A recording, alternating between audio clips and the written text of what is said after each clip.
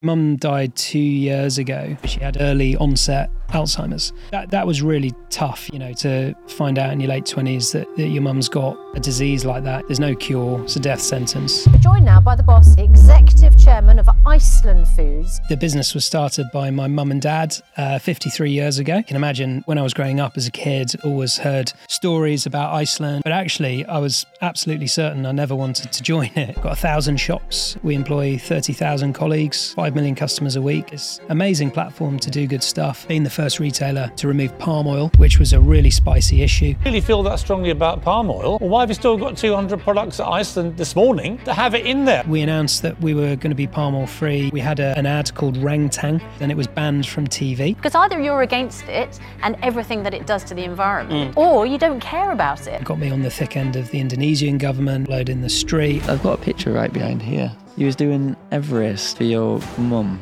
And it's something I always knew I had to come back and do. I did it in her memory, but Everest has probably beaten me up. Target was to raise £1 million specifically to build the world's first rare dementia support centre. It was the deadliest year on record. 17 people died, including a guy on our expedition. Things can go wrong very quickly. And I was stranded, and there were 20 people trying to get up, climbing over me, and I started to lose my vision. But the worst thing of all was that I was lying next to a dead body. Our champion today is Richard Walker, raised by the family who founded the multi-million-pound company, Iceland. You would think a step into industry would be easy, but that's far from the truth. He built his own empire in property and faced family hardships through Alzheimer's disease. Rather than play victim now, he climbed Everest for his mother, raising £2 million during the most dangerous year that mountain had ever seen. He suffered with severe death impact zones, and this story is one not to be missed.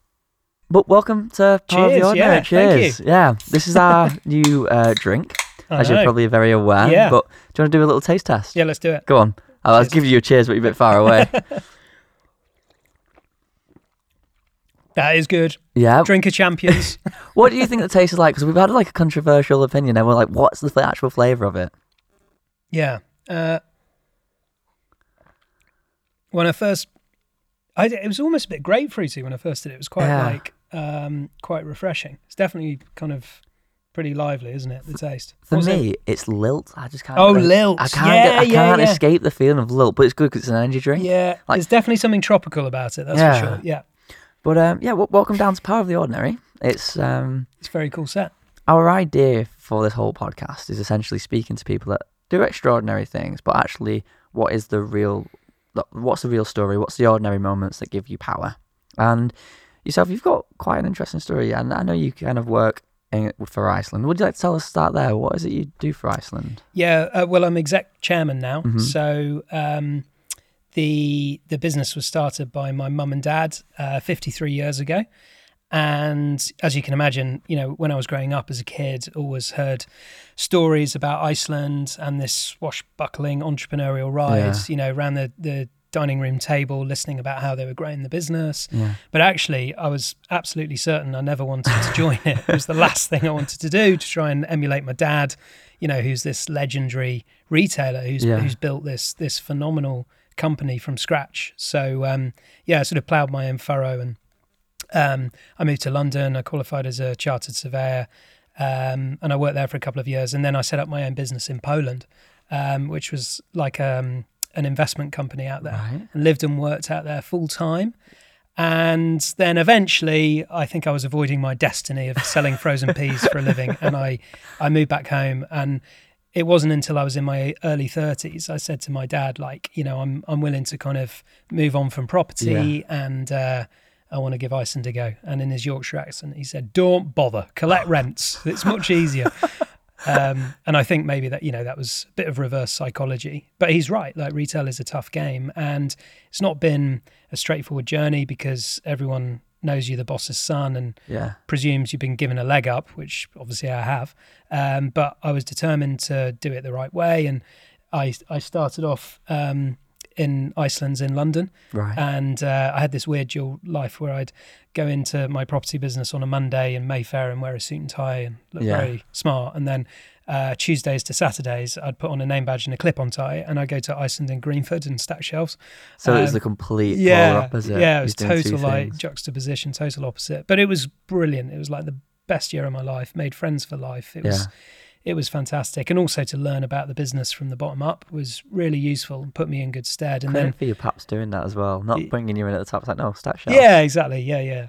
And it was the right way to do it, because I think respect is earned no matter who you are. And then various roles, kind of out in shops and eventually head office, and I've run the international team and one of our businesses called the Food Warehouse, and now as executive chairman. So I'm not quite sure what my job is now. I suppose it's like chief cheerleader and looking after sort of people and customers and the proposition, really. The thing is, though, that was like a real good whistle-stop tour of like that kind of growth.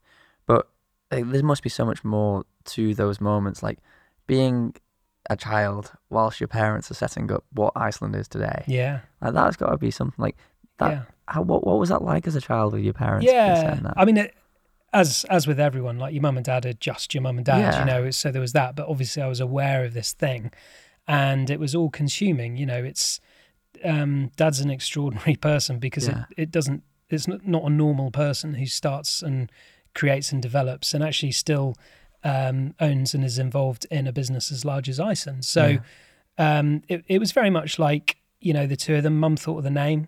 I think Dad wanted to call it Penguin, which would have been a disaster. But yeah, Mum thought of the name Iceland, and she worked on the checkout, and Dad worked the stock, and he basically borrowed 30 quid from his mum. Okay. This was in 1970, and 30 quid, like proper working class background, a lot of money in those days. He paid it back. And that was to pay for the first month's rent, because everything else was on credit from the stock and the refrigeration, everything else. But they opened it, this tiny little shop, not much bigger than this room, and that was in Oswestry Street in North Shropshire. And they calculated all of the sales at the end of the first week, deducted all the costs, and they made a profit. And every week since, for 53 years, the business has turned a profit. So from first week openings, always been a profit. Yeah. Never balancing out. That's an impressive But it's not been a straight line to success. And, you know, we've very much ridden the journey with mum and dad. And you know, Dad was kicked out of the business about 20 years ago. It's been a public business. It's been a private business. Yeah. He's owned all of it. He's owned none of it. So it's not been like an easy ride or a straight line to success. There's been many, many twists and turns. But what's amazing now is, together with the Dallywell family, like, you know, we're back in control. Yeah. It's a private family business. Got 1,000 shops across the UK. We employ 30,000 colleagues, 5 million customers a week. It's an amazing platform to do good stuff and, you know, to get involved in exciting things like Furosity. Hey, I just wanted to take a moment and say thank you for listening and give one of you loyal listeners a chance to win a year-long supply of Furosity to show appreciation for all your support. To enter, all you need to do is subscribe to our podcast on your favourite streaming platform and share your favourite episode on social media. But don't forget to tag us so we can see it. We really do appreciate you, and thank you for listening. I did read that you climbed... I've got a picture right behind here. There you go, yeah. Nice. You was doing Everest. Yeah, which is no a couple of months feat. ago. And I heard you was doing that for your mum. Yeah. And that sounds like I don't want to dive into it, but like a horrible scenario to go through. Yeah, it was. So mum died 2 years ago of Alzheimer's, and she was only, I forget now, she was like early 70s, but she was diagnosed when she was in her early 60s. Right. So she had early onset Alzheimer's. And that was really tough, you know, to find out in your late 20s that your mum's got a disease like that, you know, there's no cure, it's a death sentence. And the long kind of slow progression is horrendous. And I think, you know, it's really important to talk honestly about what dementia is and the impacts, because a lot of charities will show like pictures of old couples arm in arm skipping through a field, you know, and you can live with dementia and have a quality of life. Well, it's shit, you know, you can't, especially towards the end. So we've, as a family and actually as a business, always been very, very motivated to try and fund as much as we can into dementia research. Yeah. So in 2011, just after Mum was diagnosed, Dad and I went off to Everest, to the north side, as you do, with the target of getting halfway up to the North Col, which is at 7,000 metres. And the target was to raise £1 million for Alzheimer's Research UK. And we did. And that was fantastic. But I came home, ready to come home. I didn't really know anything about climbing big expeditions. We were kind of exactly the sort of people you read about that have no business being on the mountain, you know. So we came back alive, if a little bit sort of tired and hungry. Right. But it's always kind of been there that, you know, I probably could have summited and whatever. And I've sort of quietly built up my climbing CV over the years since. And I've done the Matterhorn and first ascents in Kyrgyzstan of unclimbed mountains, and, you know, the Old Man of Hoy, some really cool stuff. And it felt like the right time to go back to Everest, especially now Mum has died, to kind of do it in her honour, to finish the circle and to raise another £1 million, this time specifically to build the world's first rare dementia support centre. Okay. And like I said, Mum had a rare form of dementia. So, yeah, I was very much kind of galvanised and motivated to do that. And this time I went on the south side in Nepal, as opposed to 12 years ago, which was the north side in Tibet. And we did like a super kind of fast one-on-one lightweight ascent with a guy called Kenton Cool, who has been to the mountain. He's done it a lot of times, right? Loads of times. Yeah, he's got the record for a non-Nepali. He's summited 17 times now. So he's the guy to go with.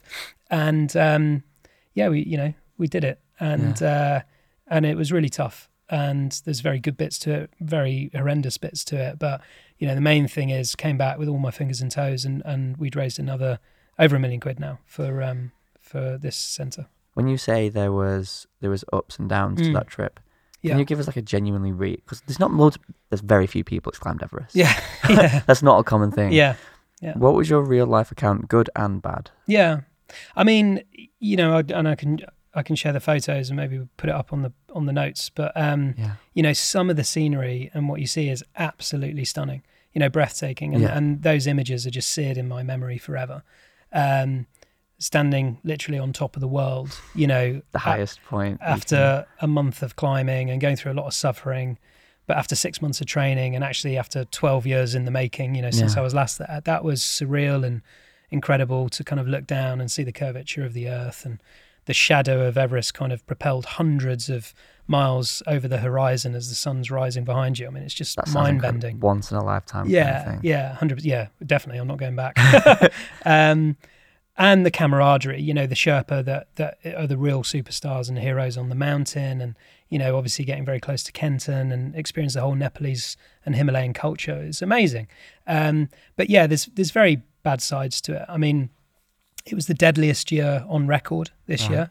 17 people died, including a guy on our expedition that we were associated with. Yeah. So there is a total madness to it. And you're not doing anything new. You're not doing anything that hasn't been done before.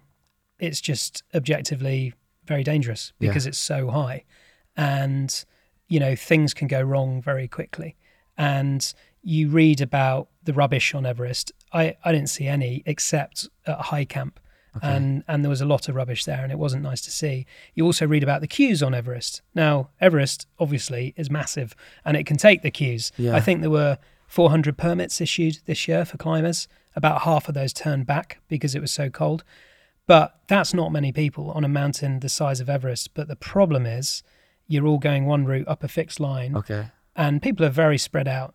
But there are bottlenecks. And I was stranded just off the summit when we'd summited, coming back down. And there were 20 people trying to get up, climbing over me. And, you know, I couldn't get down till they came up. So I was just laying down, waiting for over an hour until they passed me. And I started to lose my vision because I had hemorrhages in my eyes, which was because of the pressure and being up there too long. But the worst thing of all was that I was lying next to a dead body at the time. So, you know, there are some things that are really ugly and defy logic about that climb.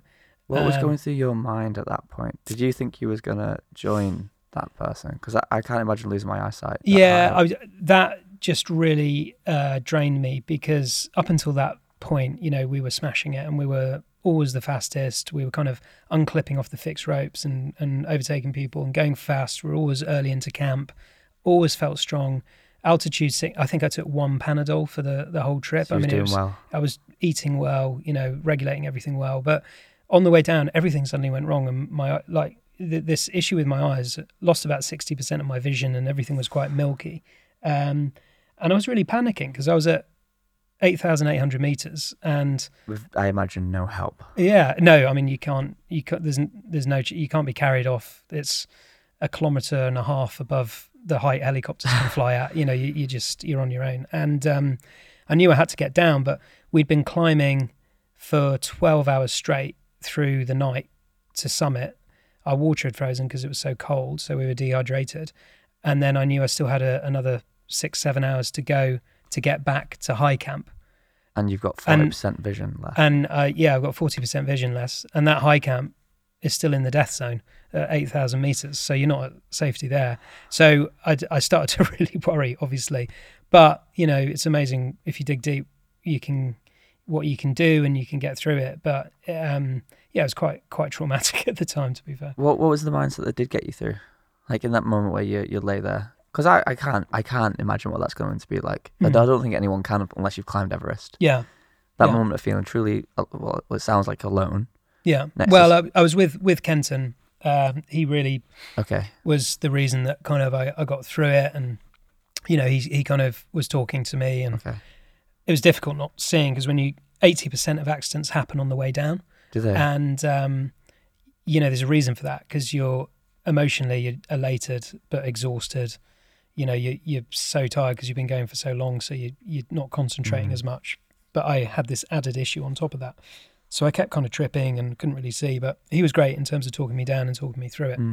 But the big thing that kept me going throughout really was, the charity and the fundraising and all my Iceland colleagues who were supporting me and backing me. Yeah.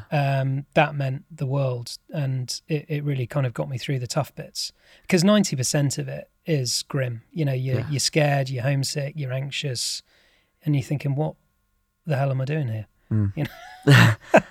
You would be thinking those things. Like, why did I decide to do this? Yeah, exactly. I want to be at home on my sofa and be back with my family, kind of thing. Yeah, it's mad. But there's retrospectively, obviously, you look back and it's the best thing ever, and so glad I did it. When you said as well before that things went, I did pick it up, things go wrong really quickly, and there was someone on your expedition that didn't make that. What was that like? Because I imagine did they become a friend, and then all of a sudden? Yeah, I do a talk on Everest, and I show a picture of him in terms of the kind of key lessons I learned, and one of them is the obvious point that life is very, very short. So, Peter was his name, and he was the first guy to welcome me to base camp. Really super nice guy. He told me all about his work back home in Canada as a medic, and also his plans to climb with his son when he got back home as well. He had this big climbing trip planned, and we'd sit next to each other most meal times in the mess tent.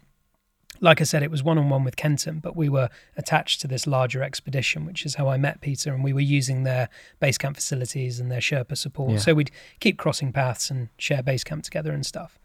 But yeah, he was about a week behind us, and I'd actually got back home by the time I got news that it had happened. But he got to high camp 4, 8,000 meters, and had a pulmonary edema, which is just it can happen because of the altitude, and they couldn't get him down quickly enough. What is?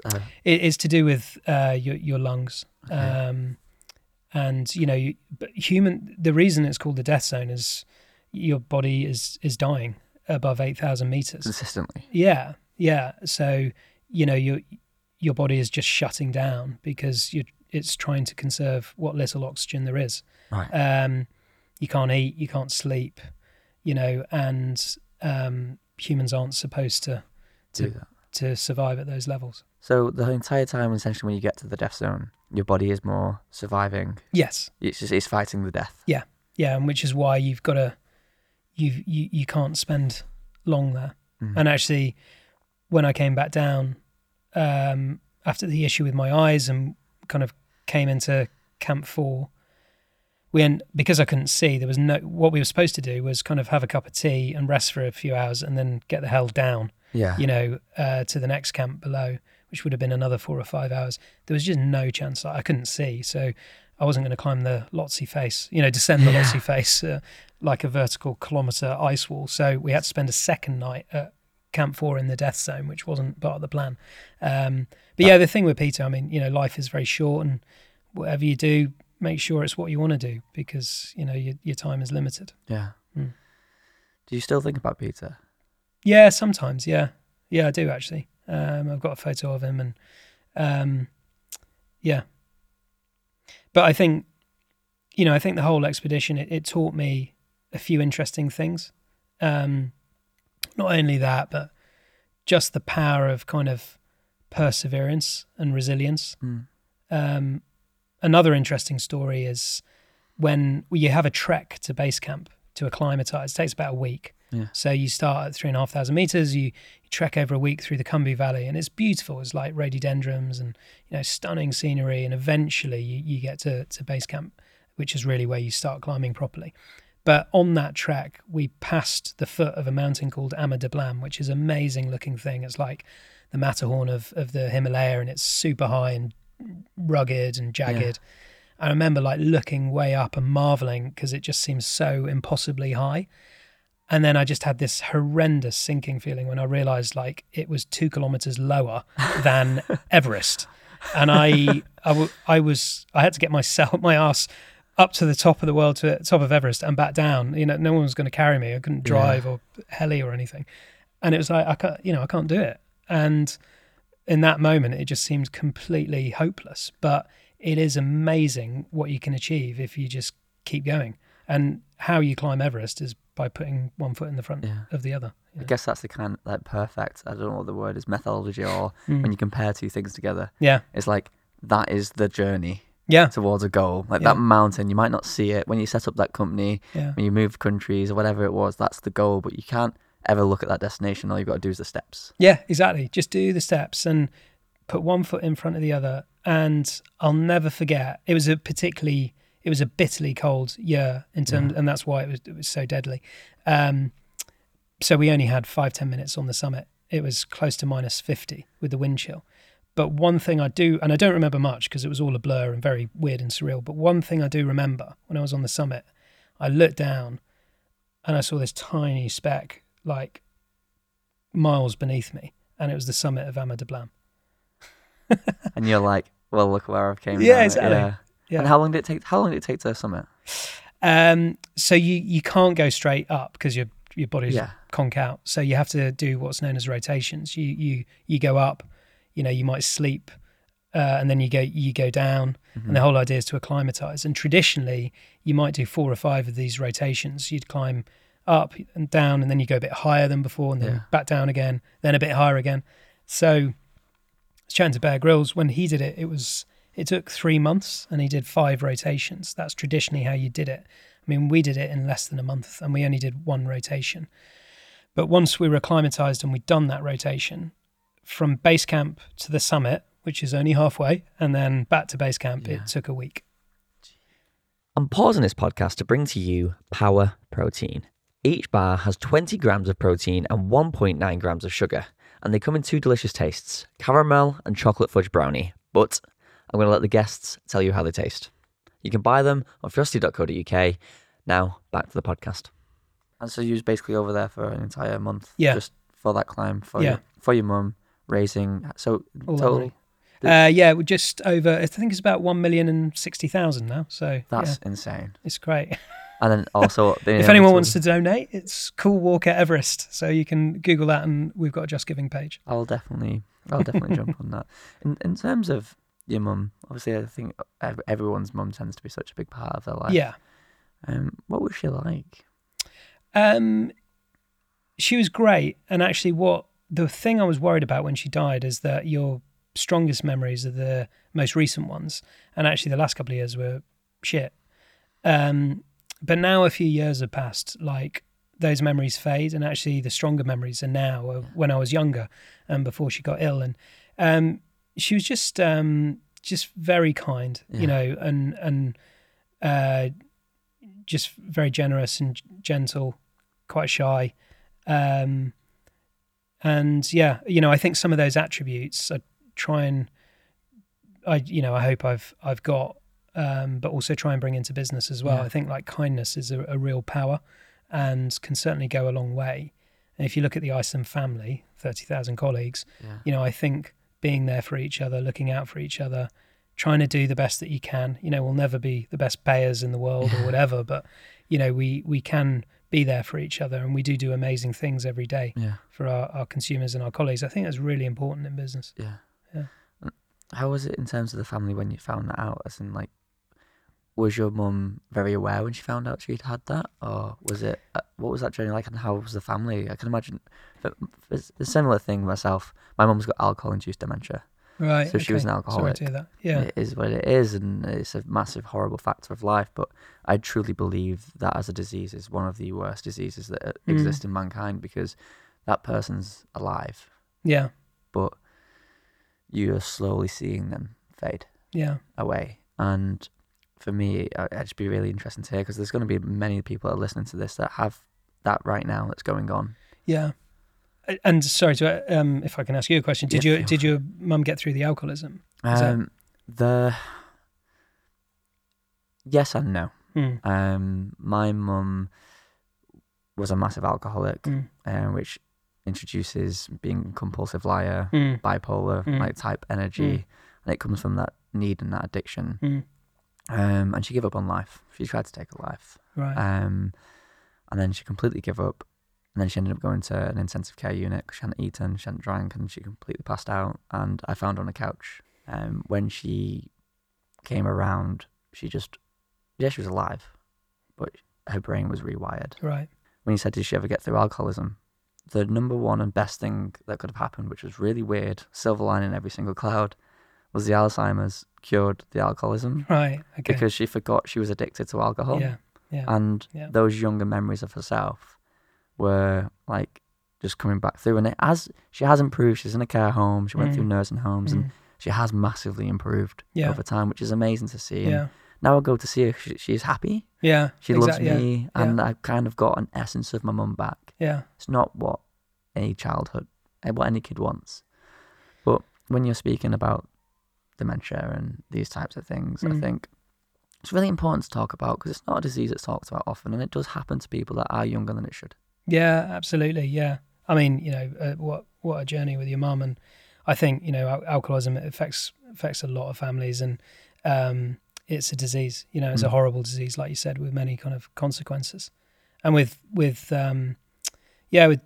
dementia, you do lose them twice, you know, when the diagnosis hits, and obviously when they eventually die. But people think it's like just getting more and more forgetful, but actually it's a hollowing out of your sense of self and your personality. I mean, you know, ironically, it's nice in a way, like you said, a silver lining to hear about your mum, and, you know, the fact she forgot she was an alcoholic, and you've got a bit of her back. And I think, you know, you cling on to those moments, and it's always important. And there's so much we don't know about the brain.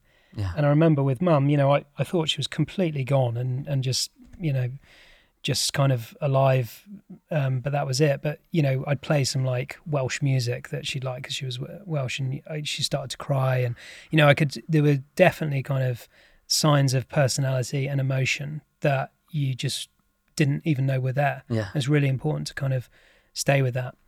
But as a family, you know, you asked what was it like, and I mean, it's, you know, it's devastating and it's tough, but in a weird way, it kind of galvanizes you together. You know, we focused on mum, gave her the best care we could. It was a very long course, you know, it lasted kind of over 10 years. And eventually she passed away. But I think raising awareness on dementia is really important as well, because it'll be the number one killer in the UK, you know, and yet we're at war with cancer. But dementia attracts 1/7 of the funding that cancer research does. And the knock-on consequences to families, you know, as we know, but to the economy, is massive. Yeah. And that's why it's really important that we find a cure for this.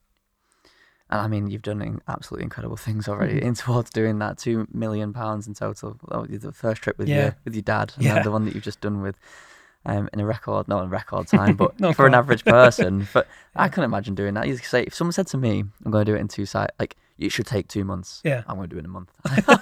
I'm like, no, thank you. Yeah. But honestly, I've really enjoyed this chat. Like, it's been pretty wide ranging, hasn't it? Yeah, it's been very dimensional. You've gone from like a career perspective, from like this, I really want to show my dad, build my own thing. Then you fall into the family business. You do something for your family in terms of like climbing Everest and achieving millions of pounds for an incredible cause. Been so fascinating listening to that story, and I'm sure there is much more to tell as well. But I think in round 2. Yeah, round 2. Thank you for listening, and if you're enjoying these episodes, let us know by subscribing to whichever channel you're listening through. It makes a huge difference and allows us to grow and bring you better content. Thanks for listening.